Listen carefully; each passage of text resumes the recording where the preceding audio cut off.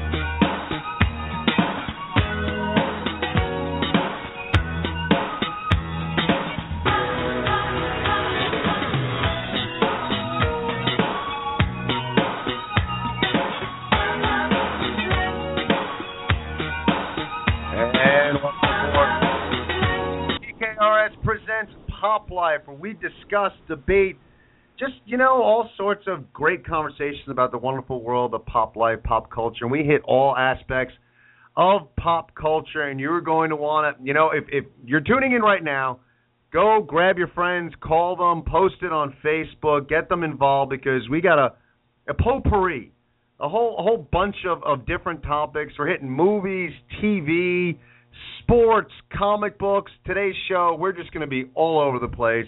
And we want to hear from you. 347-838-9815 is the number to call. Check us out on Facebook. TKRS Presents Pop Life is our Facebook page. You want to go over there, get involved in the conversation. We got a show chat going on right now, and we are set to get the conversation underway. As always, Todd is in studio this evening. Todd, how are you doing this evening? Oh, I'm doing great this fine evening, Ken. And, it's Ken said it. Get your friends. There's got to be something we discuss that is of interest to you and anybody else, because we've got so much to talk about. I'm grateful, first of all, that my voice is with me. It's one of those nights, again, where my drive into the studio, the songs on the radio were just killer, high range, gotta sing songs, and flipping a couple of stations, and I hit U2, Bon Jovi, and Journey, and so I'm glad I can still speak. My radio voice is with me. It's been a long week with the kids. It's been a video game week, Ken. Video game. What games you've been playing this week? I barely played the games. My role was video game dad this week. My kids have been looking forward to a bunch of games that are coming out, and two of them within a couple of days of each other. I was online at midnight at GameStop, Friday, midnight, for Super Smash Bros. Melee. No, not Melee, it's the new one, Super Smash Bros. Universe. See, again, it's not my thing. I've tried them all. That I mentioned, during our last show, I thought that Super Smash Bros. Is one of the best fighting games of all time, if not the best. It's, a new one, tremendous. It's just, I love the fact that you can get in there and fight as Mario versus Donkey Kong, Bowser versus Pac-Man. They've got Sonic the Hedgehog and Mega Man, Little Mac from Mike Tyson's Punch-Out! Has joined the battle. So that was the midnight Friday. And then 8 a.m. Sunday, we were back at the stores to pick up Skylanders Trap Team. And this, are you familiar with Skylanders at all, Ken? I am not. Geez, the gamers out there, or the non-gamers know games like Madden or Halo or Guitar Hero. This is one that if you know it, if your kids like it, you're out a lot of money. My kids have been saving up, but geez, this thing is just incredible, because you buy a game and it comes with a portal, and if you want to play as a character, you buy the action figure, put it on the portal, you can play as that character, and they come out with dozens and dozens for every game. This new one is great because you capture a villain, you put him in a trap, which is on this portal, all of a sudden he's talking out of the trap, you get his little voice, let me out of here. But again, you just buy the traps, and you buy the figures, and you play as them, and you trap them. It's just, they've spent so many hundreds of dollars on these games, and if you want to talk about a best of something, the best idea for making money on a video game is right there, Skylanders. So I'm going to throw that into our best of conversation right there. I got to get a little bit more well versed in the video games. I still like my Space Invaders.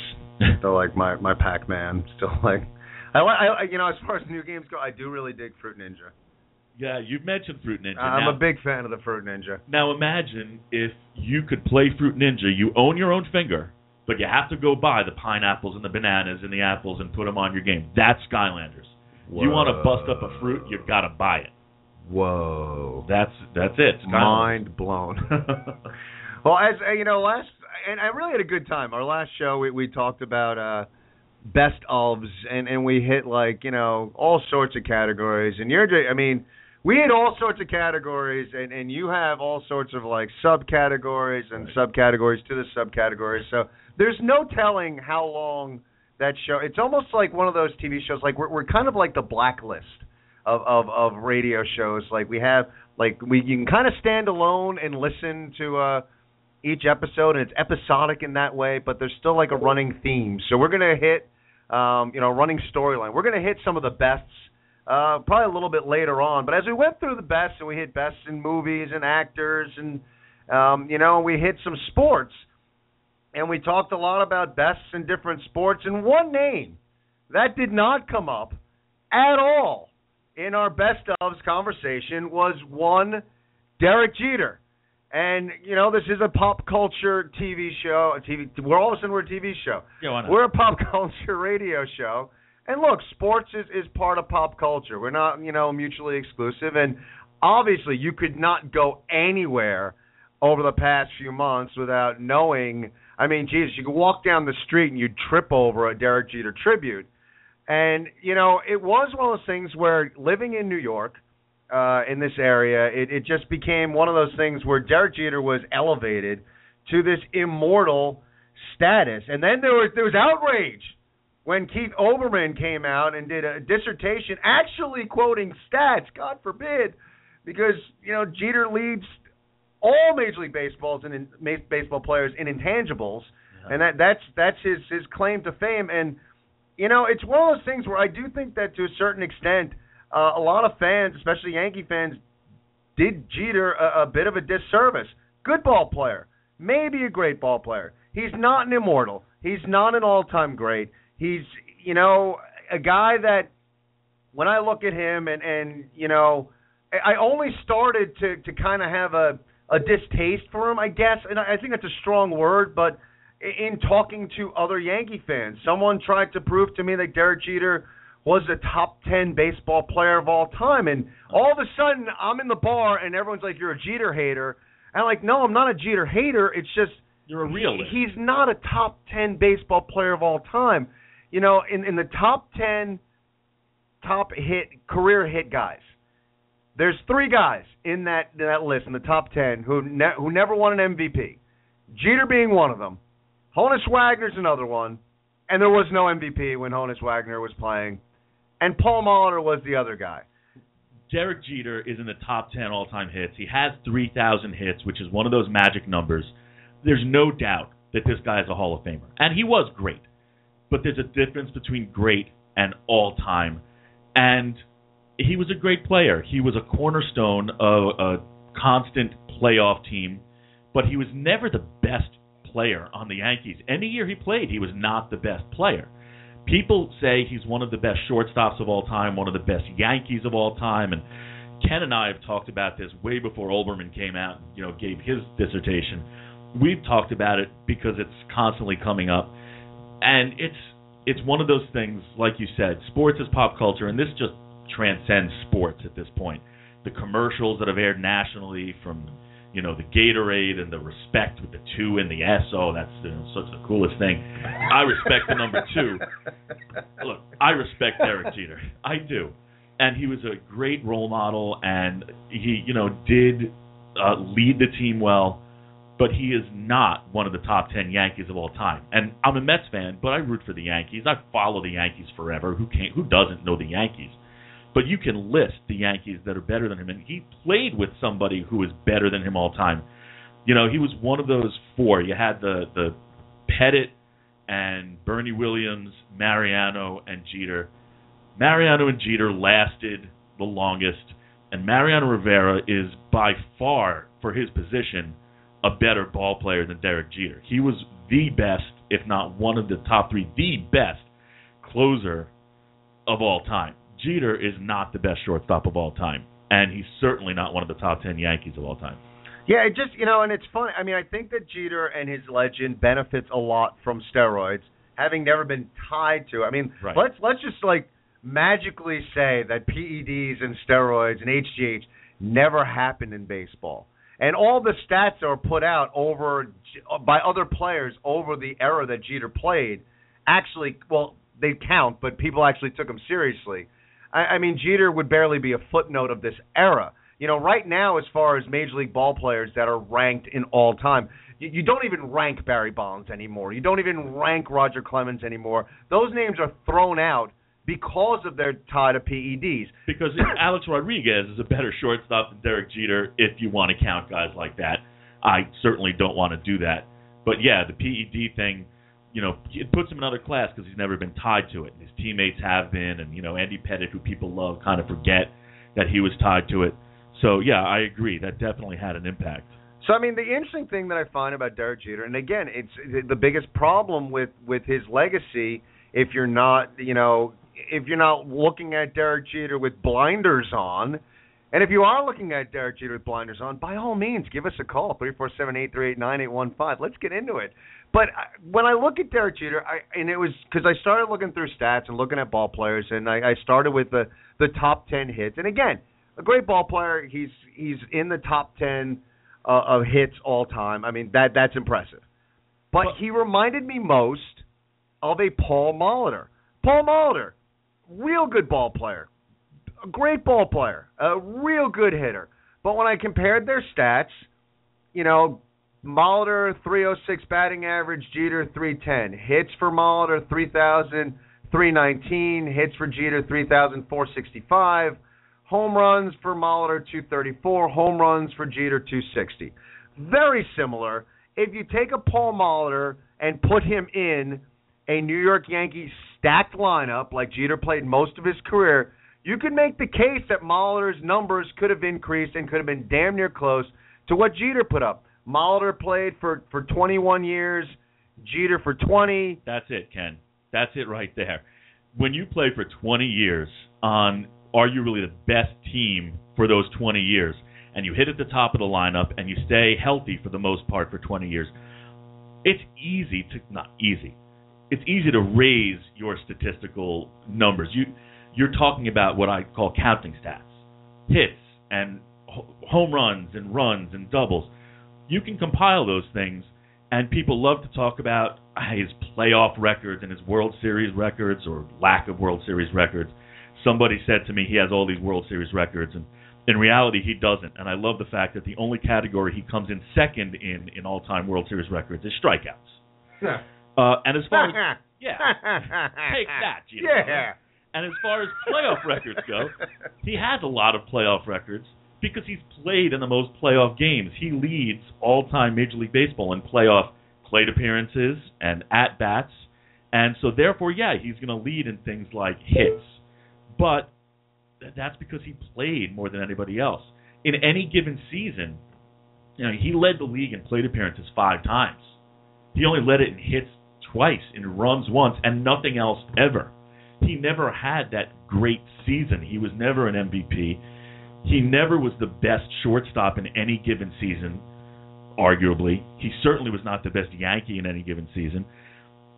And for all the things, all the intangibles, do you think there are any great ball players that weren't hustlers and leaders and did well in the clutch? Yeah, it's great that Jeter did those things. But, geez, all-time great? No. All-time Yankee, we all know the top ones. If you do the research, there's plenty of others that were more important to their team winning, put up better stats. I mean, come on. You just can't call Jeter one of the greats. I agree with you. I mean, even it's funny now, and again, living in this area, you kind of go through some revisionist history. When you look back, I mean, Jeter came up in 96. 95. Right. 95. Which is an important year. Why? Because they lost in the playoffs? True. To Seattle. They lost. They started their World Series, winning in '96. But the reason '95 is so important, that is the exact year that they expanded the playoffs to 3 rounds. Wild cards came into play, and all of a sudden you have a guy coming up when there are more rounds of playoffs, and he's in the playoffs every year. His first, number of years he's in the World Series every year because of the talent around him. How can you not compile great playoff counting stats when you're in it every year? If you look at those top players in playoff stats, you have guys who are on the Yankees, Braves, and Red Sox. You got your Chipper Jones, and you got your David Ortiz, and you got your Bernie Williams. Guys played all the time. So, that's why that's that 95 thing, Well, it strikes me, when it's like the revisionist history and the almighty intangibles when it comes to Jeter, that he becomes, like, and you said it, great leader. He gets this moniker of great leader. Now, anyone out there, you're going to tell me right now, Jeter comes up in 95, and 96, he's leading that team? He's the lead. No, it definitely wasn't Paul O'Neill. Paul O'Neill definitely was not a leader on that team. Little Derek Jeter, as he comes up from the minors, he's the guy that took charge of everyone. When I look back at that Yankee team, that era, the 96, and then 98, 99, 2000, I have a hard time believing maybe he evolved into a leader over the latter half of that run. Right. But I can't look at that team and say, "Oh, Jeter was the leader." He was the guy, the person who lit the fire on that. To me, I look at that team. It was Paul O'Neill. And there were other veterans, Tino Martinez, Scott Brocious. Those are the guys that I look at when I look at those teams. Were more of probably the leader types. I think it was a great situation for a young player to be in, and it probably helped Derek Jeter to evolve into a leader-type player, a guy who goes out there and leads by example, and I get that. But to look back on those championships and kind of giving Jeter credit as like the captain who led that team, I have a hard time with that as well. No, why did he become the captain?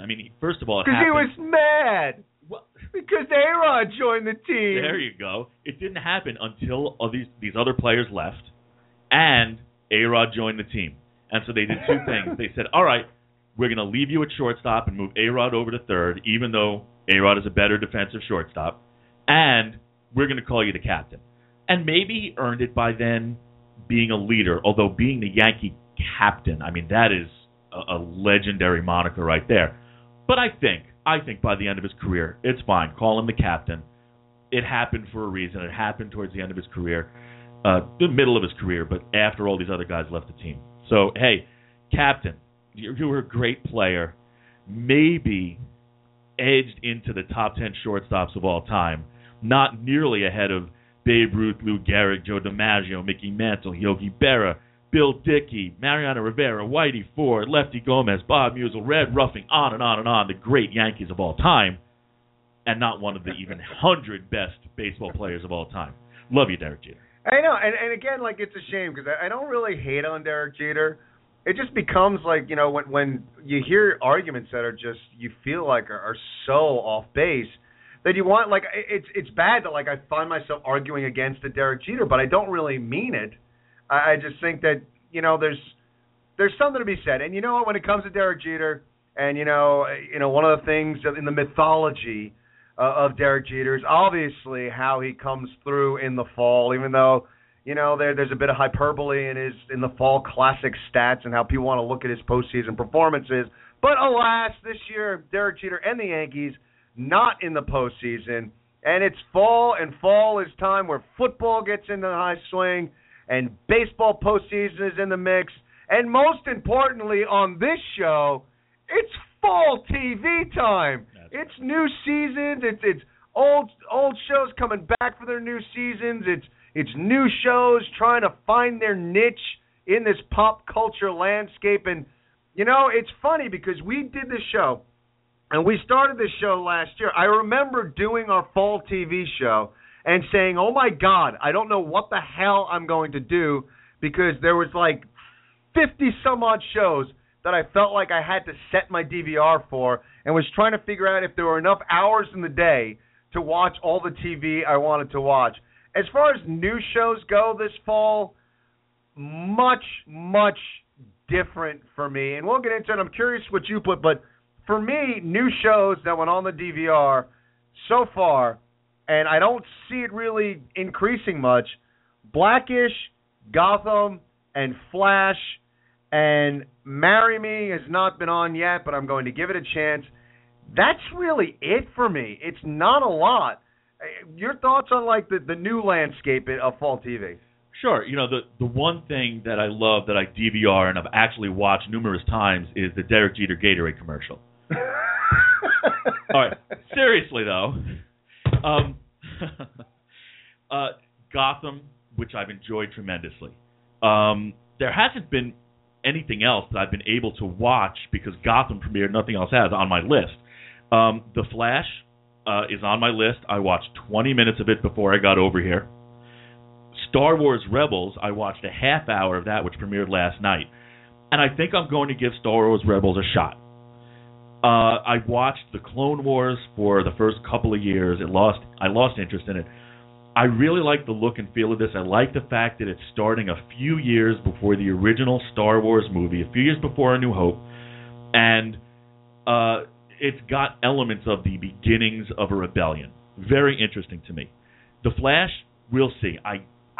We talked about before, we had this CW bias on this show. Unfortunately, I hate to be biased on, in anything. I want to give it all a shot. So we'll see. Marry Me has not premiered yet, but I have high hopes.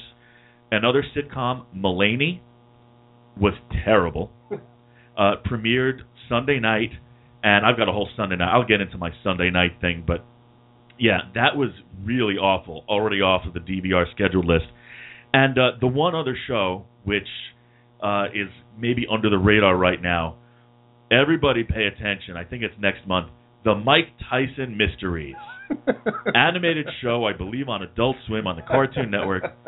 Mike Tyson getting word from one of his carrier pigeons that there's a problem that needs to be solved. It's going to look like one of those old Hanna-Barbera cartoons. And my God, I've said how I love, this is last show, love how Mike Tyson is still relevant in pop culture. I love how he's made a comeback personally. Man, this is going to be great. It's going to be awesome. I'm so excited. I'm so excited to solve the mystery. I want to eat his children. And I would have gotten away with it, too, if it wasn't for you meddling, lisp, former punchy boxer. That's the kind of show I'm looking for, guys. That's it. Well, it's funny, man. And Marry Me, I got to be honest, like, the trailers, it didn't, like, grab me, but I love Ken Marino, and I'm forgetting the chick's name. Casey Wilson. Casey Wilson. She was Penny on Happy Endings. SNL before that. I dig her. I like her. So I'm basically giving the show a chance based on the cast. And it's funny because same thing with Blackish. Not Blacklist, but Blackish. Right. The new show starring Anthony Anderson, who I've always enjoyed. I've always liked what he does. I think he's funny. So, it's definitely his vehicle. So I've enjoyed it so far. And Lawrence Fishburne being in the mix is just cool. So it's been good. Gotham is amazing. Gotham is, as a Batman guy, as someone who, just I've been a fan forever, as I've stated many times on the show. I couldn't be happier, really, with what it's just a story that hasn't been told. The kid they got to play Bruce Wayne is phenomenal. Just talk about a kid that's really giving depth to Bruce Wayne at a young age.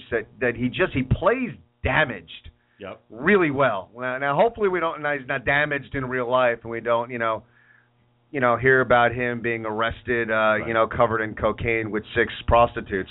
But he plays damaged really well, and I love their interpretation of the Penguin right now. Yep. I love the subtle hints they're giving to other villains. The girl they got to play, Selena Kyle. Selena Kyle is amazing. Right. Is it just me?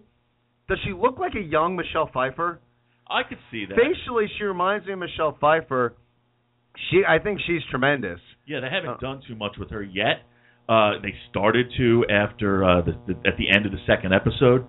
But, you're the big Batman fan. I am the guy who appreciates Batman, has seen the movies, and TV show, but not the hugest fan, and I still love it. And like you said, the casting, everyone you mentioned, as well as the Detective Gordon himself, is great. I love the guy. I love the whole Penguin thing. So and Donald Logue as Bullock is awesome. I thought the killing of Thomas and Martha Wayne was one of the more brutal, heart-wrenching interpretations of that murder. I mean, it is what it is. It's tough to reinterpret. I mean, we've seen that scene done 1,000 times in different ways, but there's something about it, the way they did it on Gotham, that was really gut-wrenching. It's gritty. It's something very different than what we've seen out of superhero TV shows as of late. And it's a story that hasn't been told, which gives them a little bit of creative freedom. I mean, they're tweaking some origins.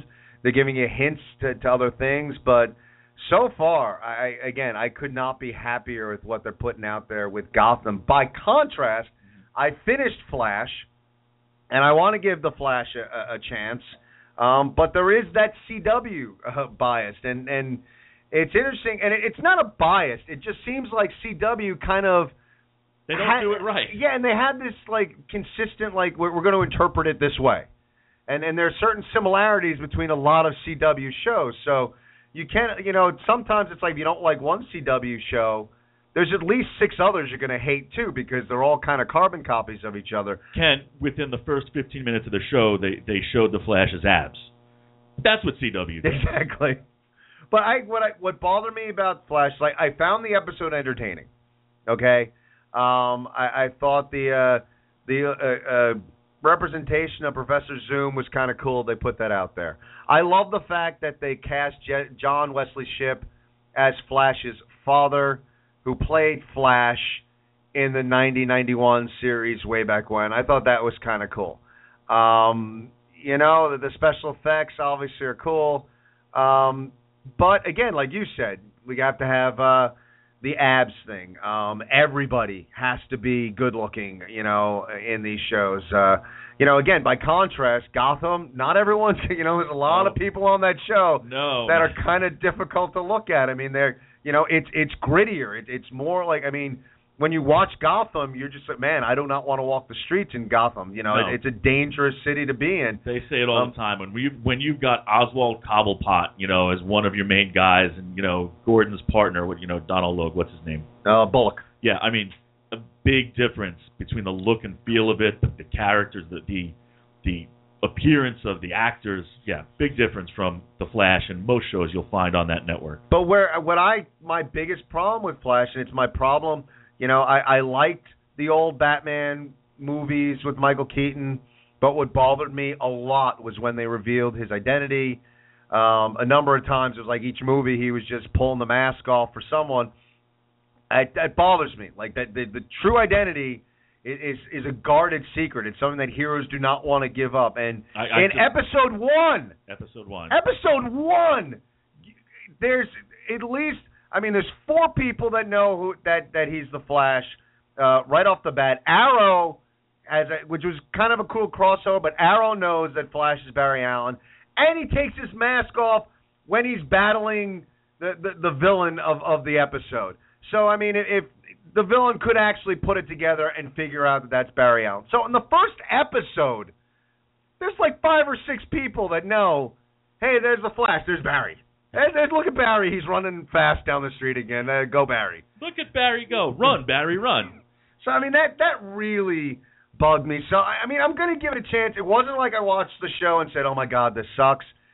But there was a lot wrong with it, and I will give it a chance, and I'll try to be optimistic, but not even close, comparatively speaking, with the dramatic, gritty performances you're getting out of Gotham and what you saw out of Flash. And even not just gritty because they might each be their own show, just entertainment value overall. Gotham just makes you want to watch it. You can't wait for the next show. And there are a lot of shows that'll do that regardless of the genre, regardless if it's drama or comedy. I have a problem. And if you notice the shows I mentioned, Gotham, Flash, Marry Me, Mulaney, Star Wars Rebels, it's only compounding this problem. I have anxiety by Tuesday of every week because of how much is on my DVR. And then, but this is really odd. I record 6 shows on Sunday, 5 on Monday. I think I have written here 8 on Tuesday. Wow. And that's it. Modern Family and Saturday Night Live.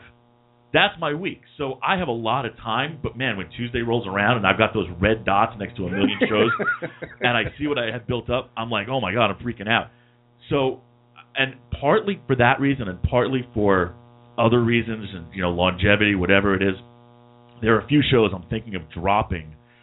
And I don't do it often, but I'm thinking of dropping from my TV watching. And one of them, it's kind of a shame. Did you see the Family Guy Simpsons crossover episode? I did.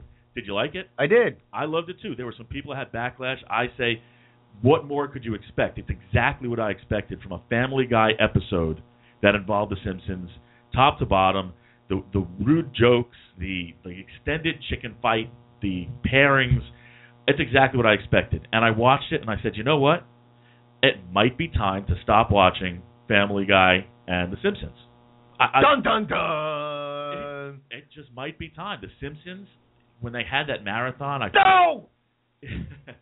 If you watch the first few days, you got the best of The Simpsons. And the last, 12 years, not as many memorable episodes. Very forgettable. And Family Guy, it's entertaining, but it's not necessarily new. South Park, one other show, which is always new and edgy. And, of course, I've mentioned it before, sticking on my schedule Sundays, Bob's Burgers, which, by the way, did just win the Emmy for Best Animated Series. One of the characters named by readers of Entertainment Weekly is the most interesting character on TV. Gotta always give my Bob's Burgers shout-out.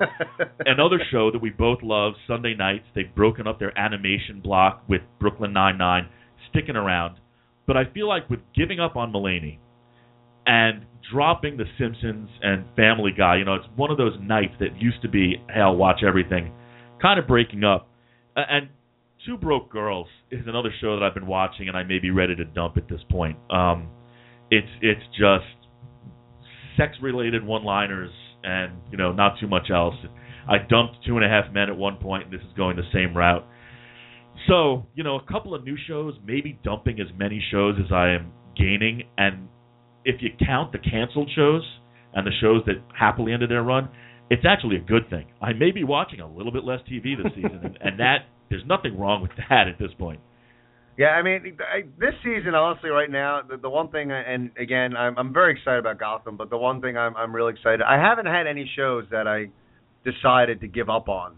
I guess I had shows that were canceled, so I'm sticking around. I'm sticking with the shows that came back, but and nobody call in right now and discuss at all Sons of Anarchy. You're allowed to discuss anything else in the realm of pop culture. I will hang up on you if you call up and want to talk Sons of Anarchy tonight. That show is phenomenal. It's getting like all sorts of Shakespearean. They're killing everybody. It's just a big Shakespearean tragedy.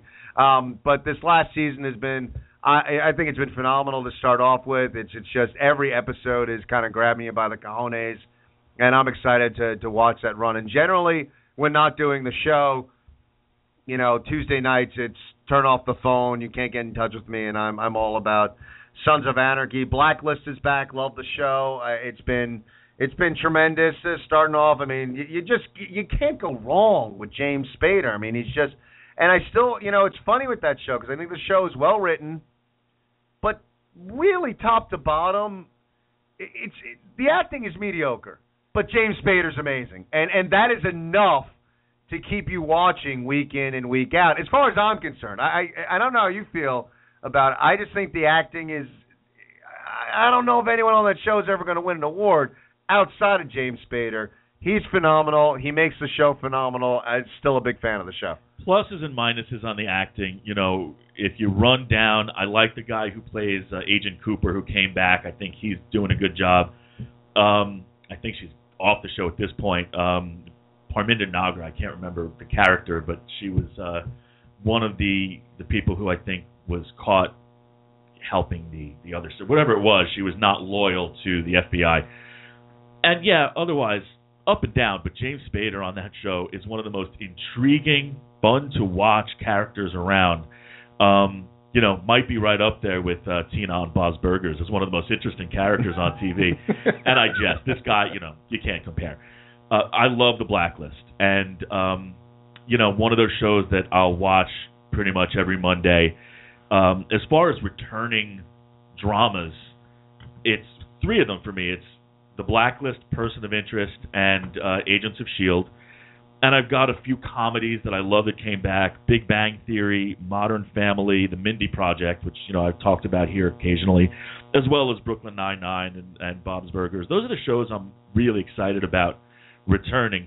And coming back very soon, Comic Book Men on AMC, the Kevin Smith Secret Stash show. As far as reality shows that are sometimes somewhat contrived, I find this one a lot of fun, and I'm interested in all aspects of pop culture. Not the biggest comic book fan, but enjoy it. I just love the guys on this show, and I love the people that come into the shop, and whatever it is that they come up with to give the show that contrived, over the top thing week to week, it's still fun. That's a good show. And speaking of which, on AMC, Walking Dead coming back soon, Yep. which I can't wait for. So very excited about that. Fall TV, it's it could just be the real most wonderful time of the year. It's good. And we still got more to talk about, but we have some guys that have been on hold patiently. So let's go out to the phones. We got Dank on the line. Dank, how you doing this evening? I'm doing good. How you gentlemen doing? How are you? We are doing all right. What do you got for us tonight? Oh, well, let's see. Let's start with Jeter. All right. And let me start by saying I am a Red Sox fan. So the fact that I'm about to say what I'm about to say does leave a bad taste in my mouth, but you got to respect. I understand and agree with the whole fact that if you look at the stats, Derek Jeter, he's not the best Yankee there is or there ever was. Top 10, not even. And I think it really comes down to like the leadership, and not just the leadership, but also what he did as far as role model for the New York Yankees. In a time where people are getting arrested, or even in the past decades, you had people drunk, doing this, doing that.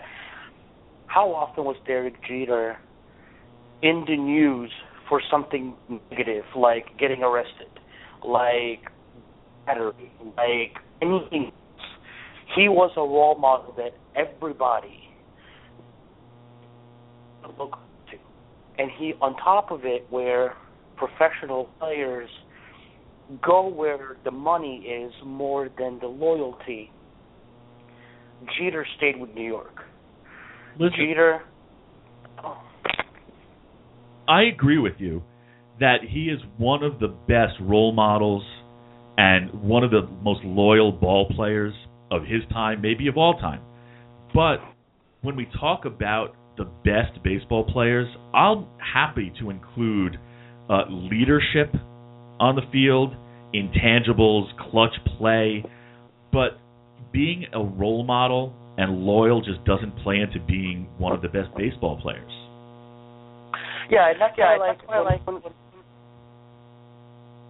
back to Jeter, because he's a really great athlete, and I keep saying that he played for the wrong team. All right.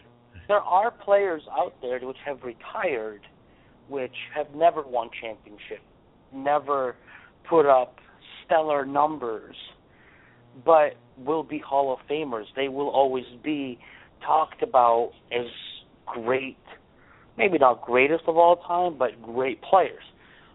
Look at Dan Marino, never won a Super Bowl, but yet we still people talk about him as like one of the best Dolphin players that ever played the game for that team. Jeter falls in the same category.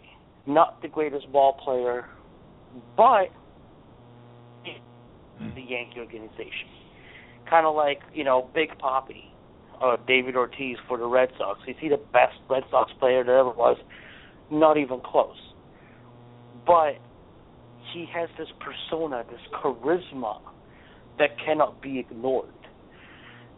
And and when his time will come that he's going to retire, I can see him maybe even retiring this off season, because David Ortiz has never really been about the big fanfare. David Ortiz has never been about, like some players want it, some players, even if they don't want it, they get it. I think it came to the point where even Jeter, if you look at him at the beginning of the season and, not including the last few games in New York, he had this look like, oh my God, what else are they going to give me now? But will he be missed by the organization? Yes. Oh, sure. Will, even as a role model, as a leader, yes. If he's leaving a big hole in the starting lineup, which I don't know if there's anybody that's going to, like in the future, that's going to be able to replace. When we talk about, go ahead. I was going to say, and that's my part. That's my saying about Jeter, and then I was going to move on to the shows. Go for it. I've said enough about Jeter. I don't need to respond to every point. I've gotten my whole take out there. What have you got on TV? Well, I definitely agree with you guys on Gotham. Addicted with this and the DVR'd. It's still kind of like teeter-tottering. Could become a sleeper hit, or could be canceled within the next couple of weeks. It's Scorpion. Scorpion is very reminiscent of the TNT show Leverage. You get a bunch of guys, they all are smart. One is smart with, numbers. The other one is an IT guy that's really good with computers. You get, the autistic genius. Put them together, they start solving crimes, they start solving problems by the FBI guy that is played, I can never remember his name, he played a Terminator in the second Terminator movie. Robert couple of Patrick. episodes in, not bad. But like I said, it's that it could do really good if it has the following. Because if people just stop watching it, no matter how good the show is, they're going to end up canceling it. So I'm on the fence about that one, so I'm not getting too attached to it. I got another recommendation on that show. My sister said I should watch it. I was going to ask Ken, are you considering that? I'm glad you brought it up. It does look interesting. I almost went and watched the first one on demand and tried to catch up, but it definitely looks interesting. It was weird though. The guy who banged Stifler's mom was in it, and I couldn't take him seriously as a genius. Yeah, that's another one. I'm like, maybe got a little miscast, but what else? I mean, you got your usual suspects of, I still like Two Broke Girls. It's just something that it's one of those half-hour shows that you want to put on. You really don't have to pay attention to it, and it makes you, chuckle here and there. That's Big Bang. Now, 2.5 Men. I'm looking forward to it for this season for a couple of reasons. First reason, obviously, it's the last season, so I want to see how they get it out. Second, there is this rumor that Charlie Sheen may have patched things up with the producers and may make a cameo towards the end as kind of like a send-off. So that's what's keeping me hooked, because I want to see if it does go through, how they're going to do it. Right. I've heard that he wants to come back, and if he does, I'll certainly tune in and check it out, because who knows what kind of either terrific TV or train wreck that could be. But I'll tune in.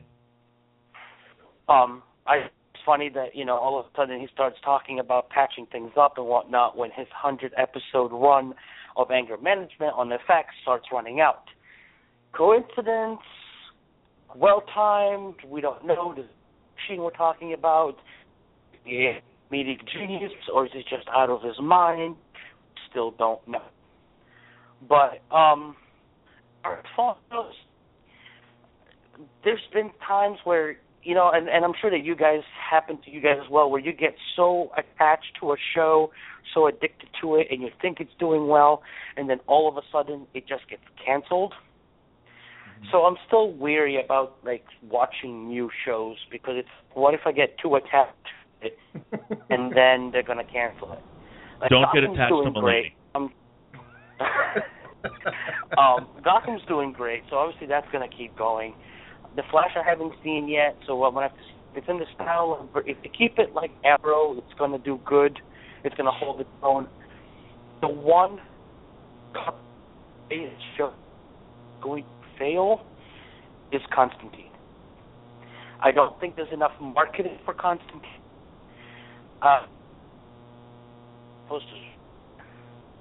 And they've changed a significant amount about Constantine that I think it's going to do well the first few weeks because people want to see how it is.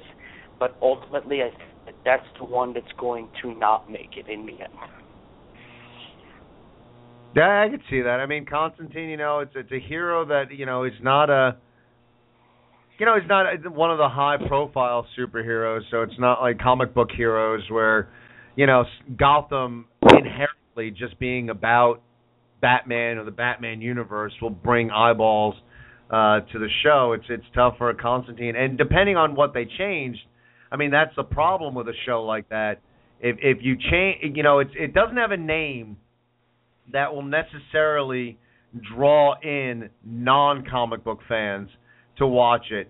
But if you go and you change too much, the comic book fans that are going to watch it are going to get pissy that they changed too much. And if you don't have a right marketing scheme surrounding it, all those factors kind of start to smell disaster for a show like that. Yeah, and I mean, like, the great thing about Gotham is that they started at a point where Bruce Wayne is so young that even if the show has like a 10-year run, and obviously the actor is going to grow up on screen, he's never going to be old enough to where he actually becomes Batman. So they can actually run for 10 years and never have to see Batman. So I think that was a very well-played part. Huh? No, it might be the last scene in the last season of the show, which I'd have no problem with. We already scripted that on the show here. The show is going to have a 10-year run, yep. And the final scene of the final episode of the series is going to be Commissioner Gordon standing on the roof of the police station just kind of thinking about things, and Batman is just going to show up on the rooftop, and then the show's going to end. And that's it. That's the end Gotham. I'm going to be in my 50s, and I have written the end of Gotham 10 years down the road. And just to add to it, right as the credits roll, you just hear that Joker giggle. Why not? Oh, nice. Bravo. Well, gentlemen, I'm going to leave you be. I don't think I can top that. I'm just going to bow out. I'm going to keep listening to the show, and we'll talk next month. Sounds good. Thanks a lot, Dan. Good stuff. Great Take it call. easy. All right. Oh, I love the credits. I great. love the credits ending. Oh, it's awesome. Oh, good stuff. We're going to go back out to the phones. We're going out to Jersey. Caller, are you there? Oh, my God. 47 minutes I've been on hold. The voice sounds familiar. I'm trying to place it. It's El Rotundo. El Rotundo. What have you been waiting so patiently to say to us? I just wanted to say hi. My God. El I was Rotundo, falling asleep. I'm sorry. I thought we were being more entertaining than that. I know you're big into the wrestling thing, but El Rotundo, what are you enjoying watching on TV right now? Porn. Is it the new season for porn starting right now? I think it started last week. Okay. Well, I want to call and say hi because we never talk anymore, and I miss you guys, especially Dave. Where is Dave? Wrong show. We got two shows going now. Tonight we got our Pop Life show. We discuss pop culture, and Dave's on the show, the wrestling show that we do on Mondays from 6:30 to 8 o'clock. So we're talking pop culture tonight. And obviously we're talking porn now. Yeah, I guess I'll call on Sunday then. Monday. All Okay. right. Well, I just want to talk to Dave, but all right, I'll call back Monday. Sounds good. Thanks for the call. All right. Okay, bye. Good talking to you. And there you go. And that's the thing when you do a show like that, you never know. I bet he's got a weekend pass and somehow averted being dragged back into the asylum. And so, oh man, El Rotundo giving us a phone call on this Tuesday night. And I honestly, and this is why I love our callers, I did not know that porn had seasons, that the fall comes around and you get new porn. No, you know what? It's terrible, the porn that was canceled, but there is some great new stuff, and I don't know what's going to last, what's not, but yeah, the porn season, tremendous. By the way, go to CBS, great new porn. Great new porn. Yeah, absolutely. CBS, check it out. Not for your grandparents anymore.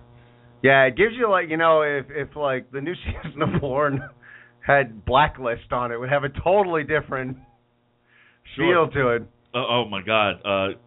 Flash would not be. I don't think Flash would last. The Big Bang Theory, though, tremendous. Blackish, I could see that succeeding. Even New Girl, I'm sure there's an interest there. So yeah, you never know. And then of course, like always keeping it safe, The Shield. There you go. And that's what we call in the business an awkward transition. But let's segue, because one of the shows we didn't talk about was The Shield. And The Shield came back, and I like the beginning of the season. It's funny with Shield. It's still one of those shows that I'm enjoying. But I can't say that I'm like, oh, yes, The Shield is on. I'm enjoying it. It's keeping my interest. It's a decent show. I love Coulson. Real good character. Another show where like the acting at times is, but fun storytelling. It's episodic while tied to a broader universe. So I'm enjoying it, but it's not something that, like Sons of Anarchy. It's like it's visceral. I can't wait to see that next episode. I don't get that from S.H.I.E.L.D., albeit I do think it's a good show. Very entertaining, a word I've used already. There's nothing wrong with simply being entertained by a show, even if it's not the highest of drama. It's got some drama, it's got some comedy, it's got some great elements. I'm loving what's going on with Fitz right now and his mental state after what happened to him and his partner not being there. That's really interesting. Of course, the whole thing going on this season where S.H.I.E.L.D. is underground and Hydra is growing, very interesting. They only had one scene with our, what's his name, the agent who turned is now in Agent, what's his name? Ward. Ward, good, because I didn't think I was going to remember it. So, interesting plot lines. I loved in the last week's show where Coulson met up with the army guy and then kind of won the standoff verbally and took off in those cloaked planes.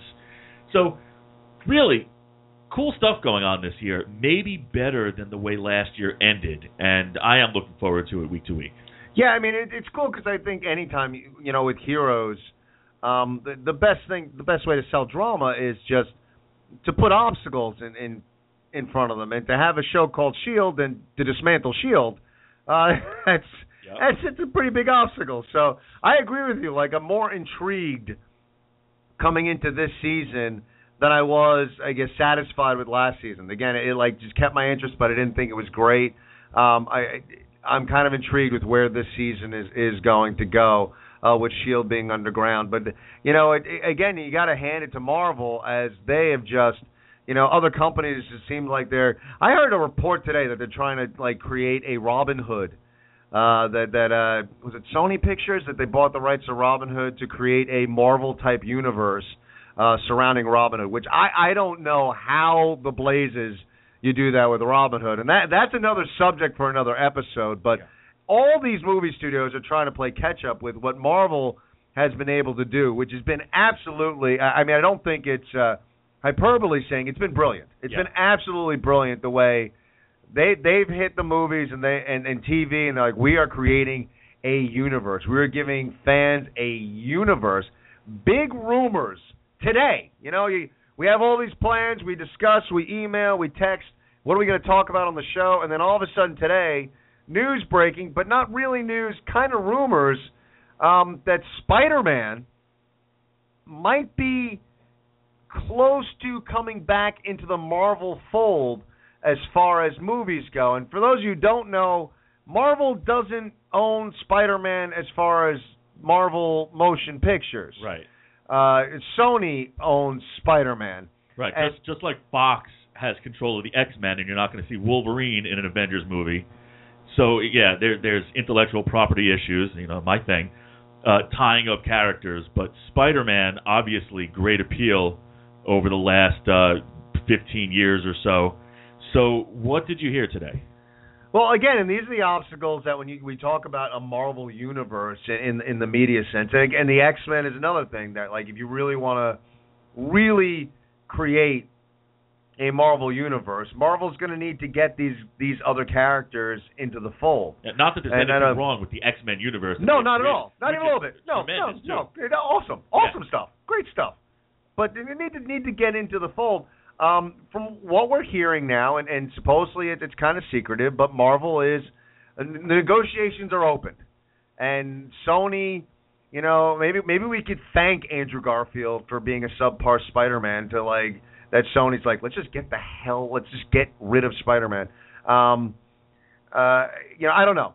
I don't know what it is, but Sony is willing to talk. Well, Sony can make money by giving Spider-Man back or licensing him instead of potentially not making as much in the movies. Marvel may not really need Spider-Man, but can make for some interesting storytelling. And Marvel's owned by Disney. Right. So, I mean, Disney is going to own everything at some point. I mean, at some point, I'm sure Disney's going to wind up buying the X-Men. They're going to buy DC. And then we're going to see a movie where we're going to see Wolverine versus Spider-Man versus Captain America versus Darth Vader. We're going to see them all together in the same movie. What I'm really looking forward to, honestly, is Disney's TKRS Presents Pop Life.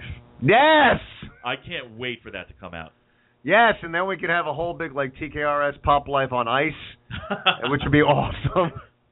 But anyway, here's we fly off the tangent. The big thing about the Spider-Man thing is that now as much as there are rumors, and there have been rumors circulating for a while, that with this whole Marvel universe they've created, that they want to do at some point a big budgeted, kick-ass Civil War movie.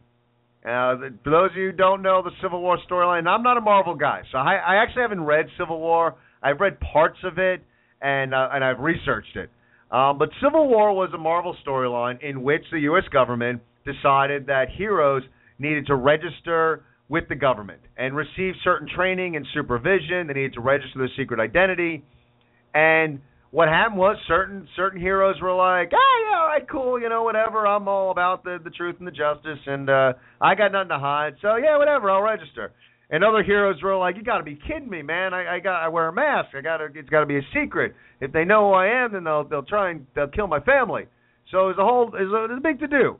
And so what happened was there were two factions that formed within the Marvel universe, within the superheroes, and Tony Stark, Iron Man, was head of one, and he kind of was like, hey, I'm cool with registering with the government, and Captain America was on the other side like, hell no, I'm not registering. And they kind of battled. And it was a big thing in the Marvel comic book universe. Spider-Man is a central figure in that. Now, as far as I know, the X-Men are involved in it, but they're kind of an ancillary kind of storyline. The storyline really centers more around the Avengers, and Spider-Man, though, becomes a central figure in that. So the rumors, and again, these are all rumors, but as pop culture aficionados, we have to get excited about these rumors. There have been rumors of a Civil War movie for quite some time. The talk of negotiations of Spider-Man coming back into the Marvel fold has definitely loaned a certain amount of credibility to the fact that perhaps we're looking at a Civil War movie down the road a piece, which would be so cool. And as we're getting ready for the next Avengers movie, it's all of a sudden we're looking past that to perhaps a Civil War movie. Yeah, seriously past, because it sounds great. Look, getting superheroes together has worked great for Marvel. DC is hoping it's going to work terrifically as well. It sounds like it'd be a lot of fun. The storyline, which I learned about today, the whole Civil War storyline, also sounds great great storytelling. But remember that Sony has a Spider-Man movie scheduled for 2018, and Marvel's got stuff scheduled, including the Avengers, through like 2020. So seriously down the road. So a lot of times for the negotiations to work out, a lot of times to see if Spider-Man, the new movies, succeed or fail, and how much Marvel decides in the next 7-8 years if they need a Spider-Man story. But down the road, like you said, might be a terrific twist in the Marvel Universe. I'm curious, Todd, and I saw the first, and I wonder if this is part of it, but I saw the first Spider-Man movie, the reboot. Right. Haven't seen the second one. And part of the reason I didn't see the second one is because the first one I kind of felt was and now that the funny thing is, there's also rumors of another reboot. That if this goes through, they may reboot the character again. And if they reboot Spider-Man again, they gotta blow it out of the park, because I wasn't crazy. I thought the first Amazing Spider-Man was okay.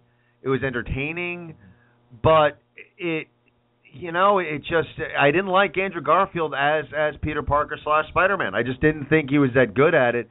And contrasting the first movie with Tobey Maguire, right? And look, the third one was terrible, but the first and second movies with Tobey Maguire, I thought were just great. I mean, certain things were changed. I thought those were great movies, and I thought a reboot that close. I mean, immediately you're going to compare the two. I mean, Christian Bale got recast, got cast as Batman. They're obviously rebooting the character. Michael Keaton was far enough away that maybe you compare, but it wasn't like that immediate. Right. Tobey Maguire and Andrew Garfield, you were going to compare. I didn't think he was that good as Spider-Man. Did you see any of the Amazing Spider-Man? I saw the first one. I didn't have a huge problem with Andrew Garfield. He was not Tobey Maguire. He was fine. I actually loved the first Spider-Man movie with Tobey Maguire. Not so much the second and third. No, I speak it the truth, Ken. Really? I love the second one. I had certain issues with it. It was good. It was not nearly what the first one was. But Doc Ock was so cool in the second one. I had some issues with Doc Ock.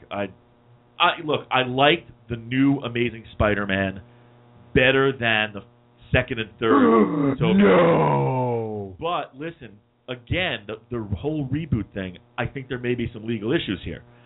I have a sense, and I think I may have read this, that if Sony doesn't make a Spider-Man movie every certain number of years, that rights revert back to Marvel. Therefore, they've got to keep going, and if they're not going to make 5 with the same guy playing Spider-Man, they've got to reboot. And or continue the story with an older and older Spider-Man played by different people, a la the first 4 Batman movies starting with Michael Keaton. I don't know. It makes some sense to me. You've got to keep making the movies or you lose the rights and Marvel gets them back, and it would be a shrewd thing for Marvel to do. So that may be the reason behind Sony's strategy there. It would be cool, though. I mean, I do think, it's funny, and I'm not going to even pretend to remotely even slightly understand all the legalities involved, but, when, it just would be cool if like with everything, if all the Marvel characters were in one place. All the DC characters are in one place. I mean, that's how it should be, and if you want to, cross everyone over, then cross them the hell over, and fans benefit. But, at this point, and it was something that, it was all over the internet. It was all over social media, and it was something that was very exciting. But at this point, it is just rumor. So, we could have just wasted the past couple minutes on the show, and this might not happen. But it is an exciting thing to speculate on, whether or not Spider-Man could come into the fold as far as the Marvel Universe. Even now, you look at, the next Avengers movie. How cool would it be if even you have a after credits scene and they keep this all hush hush and Spider-Man's in the after credits scene? Right.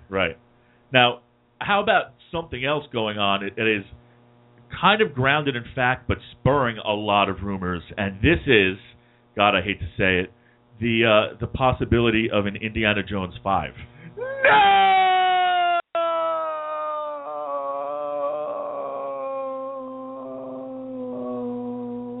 Right now, I'll take this show over because Ken has jumped out the window.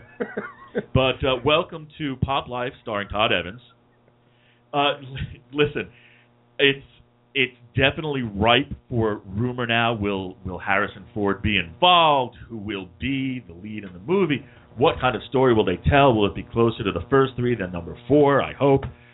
But it does seem like they're in talks. Have you heard anything beyond, hey, it looks like there may be an Indiana Jones 5? No, I mean, there's so much speculation. I mean, you know, the one thing I heard, and look, I love Indiana Jones, don't get me wrong. I joke. I jest. But I hated the fourth one. And you know as well as I do. I mean, there are 2 people sitting in this room right now that will debate you till the cows come home on the artistic validity of Hudson Hawk. Okay? We love Hudson Hawk. So we will accept movies for what they are. We are not the type of people that will go to a movie and just because be like, oh, that sucked. Blah, blah, blah, blah, blah. We go to the movies to enjoy ourselves. That's why we go. And it broke my heart. It broke my heart for the credits to roll in an Indiana Jones movie and to be sitting there going, that was bad.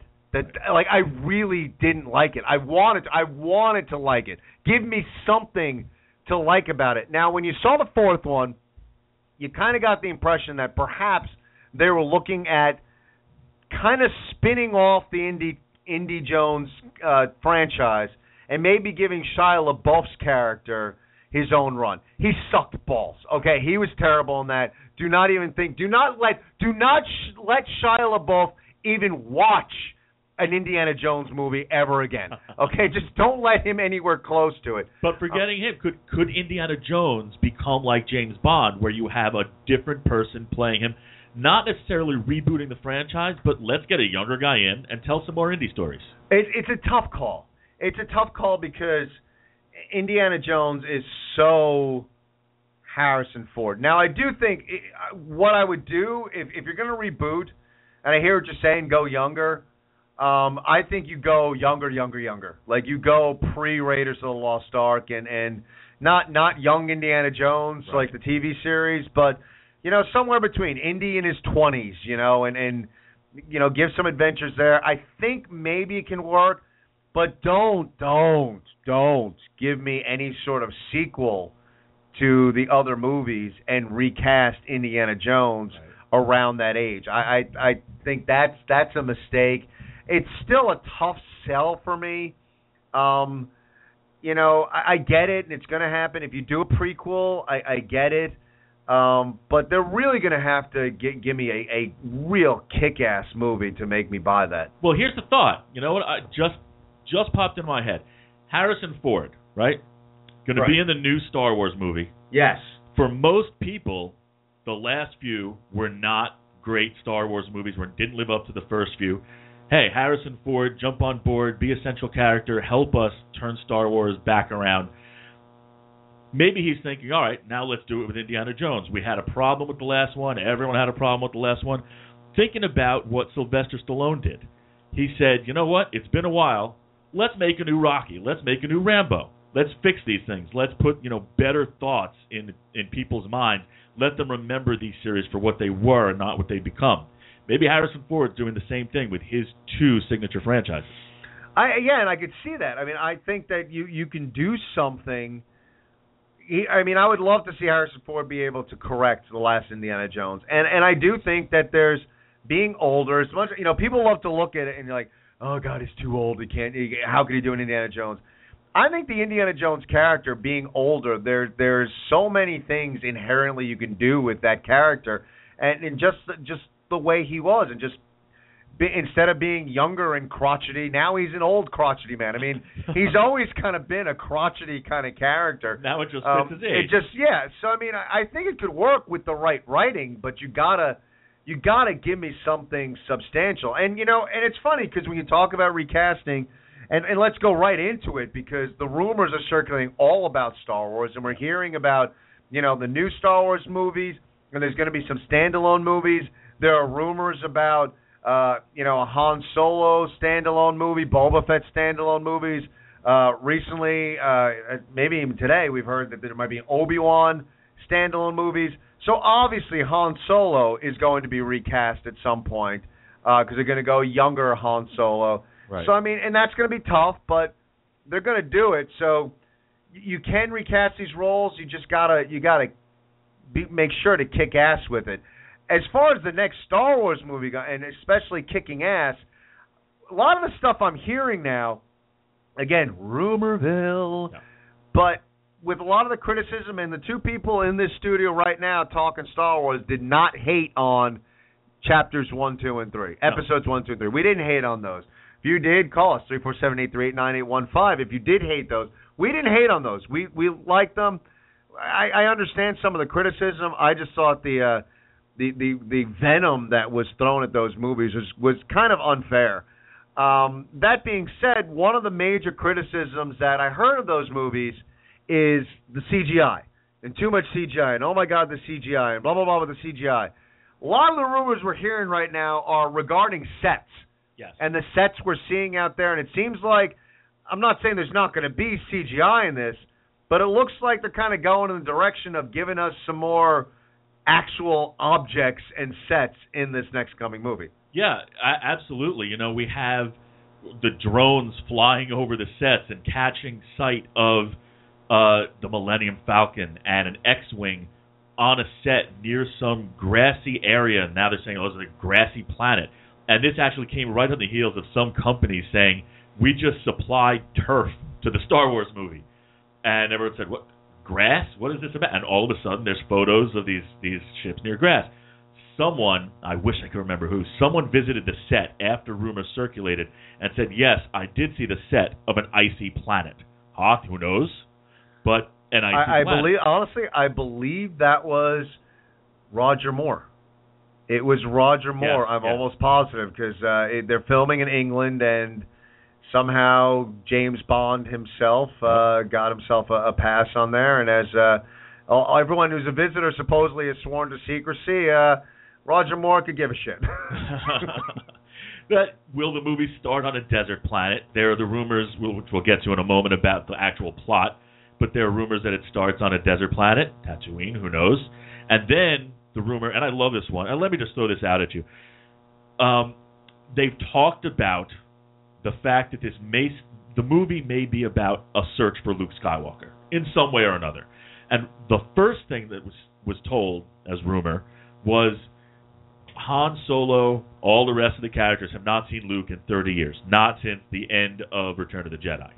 And some people fall into their planet a severed hand clutching a lightsaber, and they immediately decide they have to find out who this belongs to and return it to its rightful owner, and end up finding Han and Chewie, and then they help find Luke. That was one thing. But then there was an updated rumor, which I really like, because I hate the fact that I know that the old Star Wars, outside of the movies and Clone Wars, canon is shot. And I said, if they're going to do that and they're going to really rewrite history, it better be damn good. I like this a little better. Another rumor, Luke began a new Jedi Order. He started it up again. He becomes very, very powerful. Really like Emperor powerful. Then there's a potential resurgence somehow of the Emperor. And after spending time rebuilding the Order, spending time with his old chums, and maybe getting married as in the old canon, who knows, exiling himself to Dagobah. So there's another set for you, another planet, which would be cool, and spending 10 years there to avoid detection, just as Yoda had done before. So a bunch of rumors circulating, and that's not all, but anything different you've heard, your take on any of that stuff?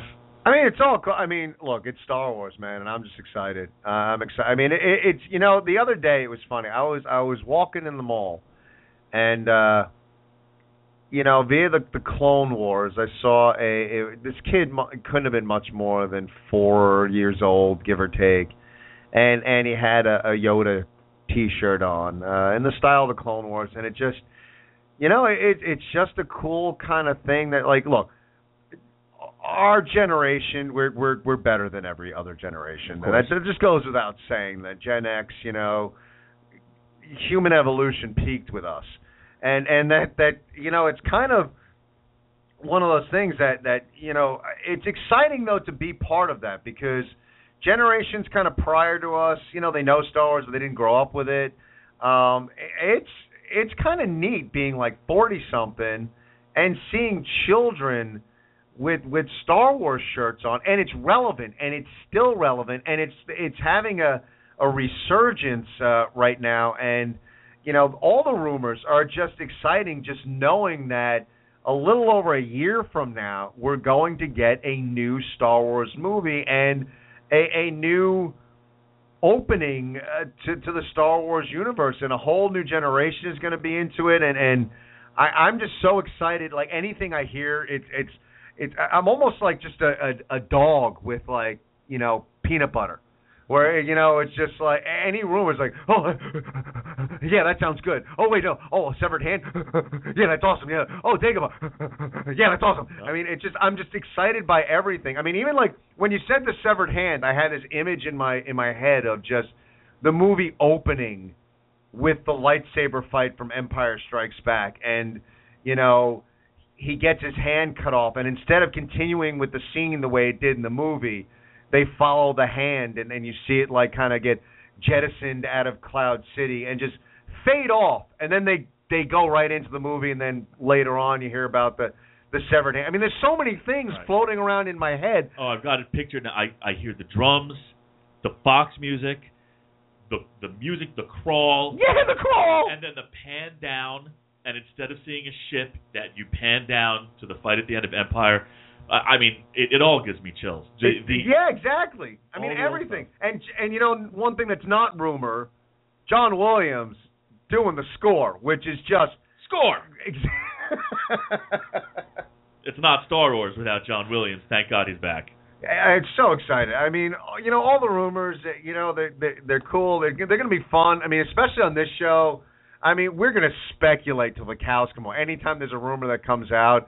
One of the rumors, I mean, before the show we were talking about, one of the rumors is some dude like, there's a Hoth rumor circulating. And I think, that's been bandied about, James, I was going to say James Bond, Roger Moore visiting the set. We've heard the rumors that Kevin Smith visited the set and came out in near tears that he was so excited about it. But as far as Icy Planet, there is a rumor that someone has been kind of hanging out or sleeping in an AT-AT for quite some time. This Daisy Ridley, I believe is the actress's name, living in an abandoned AT-AT. Hey, there was something about a black stealth X-Wing, gave me chills. Max von Sydow name-dropping when potentially he gets news of this severed hand lightsaber thing and perks up, being kind of an old broken-down guy, but perks up when he sees that and starts talking about the old days. So, connecting what's happening now to what happened in the original trilogy, new stuff, hopefully great new stories to tell, tying everything together in the right way. I can't wait. No matter what comes out, you're right. I just lap it all up because it's Star Wars. That's all you got to say. To someone like me, to someone like Ken, it's Star Wars, and we'll go nuts. It's funny, man, because I have like this. The weird thing is with the AT-AT thing, I have this image in my head of just a crazy homeless guy. Like it's like like some crazy guy on the streets of New York, just wandering around, and like he turns a corner and like I'm like grabs a cardboard box and a couple of newspapers to cover himself and just like climbs into the AT-AT. It's like, it seems like a good place to sleep. Gets out, walks around during the day going, pa-pow, pa-pow. I don't know if that's the direction they're going, though. Probably not, although we would go and see that movie as long as Star Wars is put on it. So, listen, so much Star Wars, so much great stuff going on. It brings me back to something you teased at the beginning of the show, because when we talked last show about the best... Star Wars! Exactly. That's what we both want. The best movies of all time. Star Wars! Best trilogy of all time. Star Wars! Oh, I made you say it. You did. You got me. But it popped up again and again. Best action film, best sci-fi film. We could not get past the Star Wars stuff. And we're a little Star Wars obsessed here. We are. We really love it. I mean, I'm not the biggest fanboy of a lot of other stuff that I appreciate. But when it comes to Star Wars, oh man, I can't get enough. I'm going to bring us back, if it's okay with you. If no, without question. We're done with the Star Wars rumors right now. Yeah, why not? You know, let's go back to. We got a year to talk about the Star Wars rumors. Let's hit your subcategories. Why do we have to wait another year? All right. It's not fair. Best of the best, our last show, and we decided let's talk about movies again. You know, we'll maybe in future shows revisit some of our other categories. But Ken, let me ask you this before I get into some genres. This one sounded like a lot of fun. Best movie with a twist ending. And that was, we were discussing that. I mean, that's a toughie because you gotta, think about, what you consider a twist ending, what's a real twist. It's funny. I guess we should put it out there. Spoiler alert! If any of these movies, since we're talking twist endings, if you haven't seen it, well, tough. But Sixth Sense definitely jumps to mind. That was a twist. Although I figured that out about midway through, so I can't rank that as one of my tops. I spoiled it for people sitting around me because the girl I was there we're sitting there watching the movie, and I was like, oh, he's really dead. She's like, what? Bruce Willis, he's dead. You should keep things like that to yourself. I should have. I realized I was just so excited I figured it out. That's funny. So I didn't notice, but I could just imagine like the people sitting within like a 3 or 4 person radius around me, like, oh, he's got numbers, or he's probably wrong. But the one movie that I go back to that really kind of shocked me and kind of blew me away was Jacob's Ladder. And unfortunately, it's funny because before the show we were talking about this, and Todd had not seen it, so I guess I probably ruined the end for him. But it was a really odd movie where oh Jesus, I'm brain farting on the actor's name. Oh God, Susan Sarandon, married to Susan Sarandon. Tim Robbins. Meet, thank you. Tim Robbins plays this Vietnam vet that is kind of fighting that he's had some adverse effects to chemicals in Vietnam, and he's meeting up with former veterans, and all sorts of like weird stuff happened to him. And you kind of, as you're watching the movie, you're kind of figuring like the weird stuff is him kind of tripping out or something because of the adverse reaction to stuff that happened to him in Vietnam. And it's all like, it's a really weird movie. And then in the end, you realize that everything that's been occurring in the movie happened within the couple of minutes before he died. That the movie ends where he's laying on the battlefield in Vietnam, and the incident that he talks about in the movie, he actually died in that battle, and he's just laying there on the battlefield, and the final scene is him actually dying. So you realize that the entire 90 minutes to 120 minutes you sat through, that he was dying then, and that was going on in his head. I've got Memento, Ken.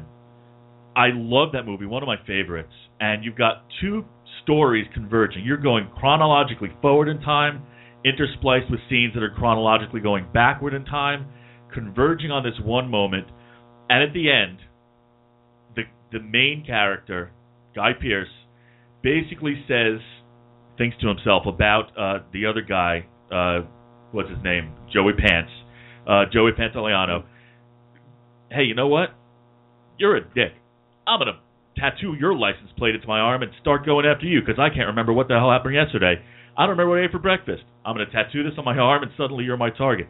Holy cow. So that's what we were seeing, the whole backwards part of the movie. That was a great twist ending in my mind. And like you said, Shyamalan had a couple of great ones there in the beginning. How about, Ken, best teen movie of all time? And I'll say it right now, The Breakfast Club, rewatchable all the time, with a shout-out for the spoof. Not Another Teen Movie was amazing for what it was. I don't know, did you see that one? I did. It was a good parody. I thought it was it started the wave of terrible parodies, but this one really worked well for those 90s movies. But The Breakfast Club by far, and we saw a lot of teen movies between us and the 80s, but I don't think anything beats The Breakfast Club. Yeah, I mean, it's tough. I mean, there's so many teen movies out there, and I've warned you, and I'll put the warning out again. There's The Outsiders, that people remember with affection. Remember it with affection. Do not watch that movie again. It's awful. It is a terrible movie. Great as a teenager. You think it profoundly changed your life. It is a really bad movie, so don't revisit it. Live with the memories. Breakfast Club just stands up. It just really, and for me, and I probably told the story, but hernia surgery a few years ago.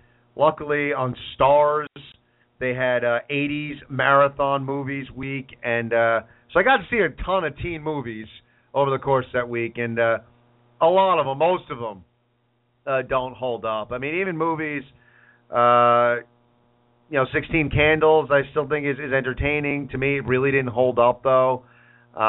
Breakfast Club just does. It's such a phenomenal movie. You could watch it today, and really, aside from the music, it really still holds up. It's a great all-around movie. So, it's tough to debate that being the best teen movie ever. Let me throw a couple of quickies at you, and then I'll bring us full circle on our show. Nice. All right.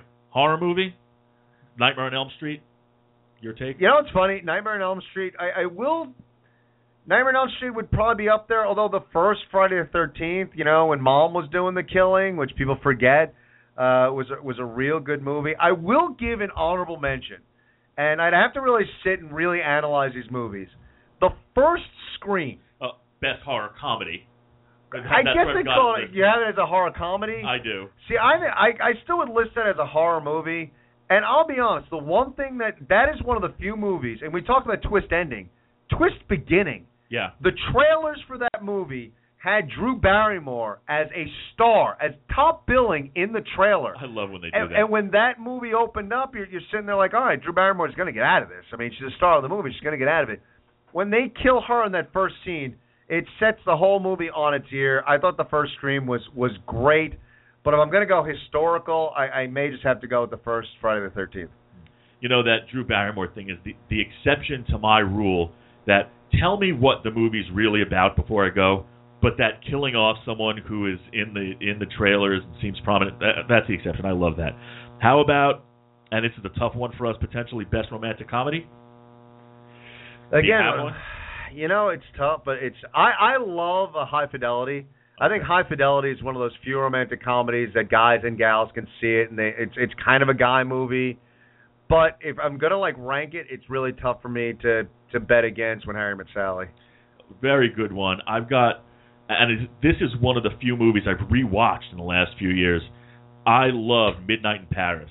Woody Allen, seen almost everything he's done, but this was just different, above and beyond, and had a time travel element, which always gets me, and a terrific romantic comedy in my book. Here's the full circle. Best sports movie, Ken. Wow. Best sports. If you're going to go sports. And I'll throw it out. Sports movie, sports comedy before we wrap it up. So 2 categories? 2 categories. I've got everything comedy, whatever it is, and then the next thing comedy. Sports movie, it's going to be tough to argue versus Rocky. Right. I would go with Rocky probably on the spot. So if I analyze it further, but I would go with Rocky. That's my gut. Yep. Sports comedy, I'm going with the original Bad News Bears. Ooh. And I love baseball. I love baseball movies. Sports comedy, Major League. Good flick. Was great. And again, my baseball bias, The Natural, as my favorite sports movie. Uplifting, dramatic, great acting, and incomparable to me. There are some other great. Rocky is terrific, and there are some great football movies and so on. To me, it's The Natural. And baseball to me is one of those. It's a sport that translates better on film than other sports. So it's good stuff. But it's it's funny because my favorite Rocky is actually Rocky 2. But if I'm being unbiased, I know critics and everything will go with Rocky. So good stuff though. We hit some of the best. We were all over the place this week. Good. Thanks for the callers tonight. But got about 30 seconds left. Good time tonight. Absolutely. And when is it not a good time? That's a good point. When we're all over the place, it's just as great as one of the shows where we're all about one thing. Hey, come on. We put on a good show. Tell your friends, tell your families, tell the people you don't like. Tune in to Pop Life. You got it, because we hit everything. I mean, you watch TV, you got extra. They only talk about Hollywood BS, and they Sports Center, and they only talk about sports. We hit everything here.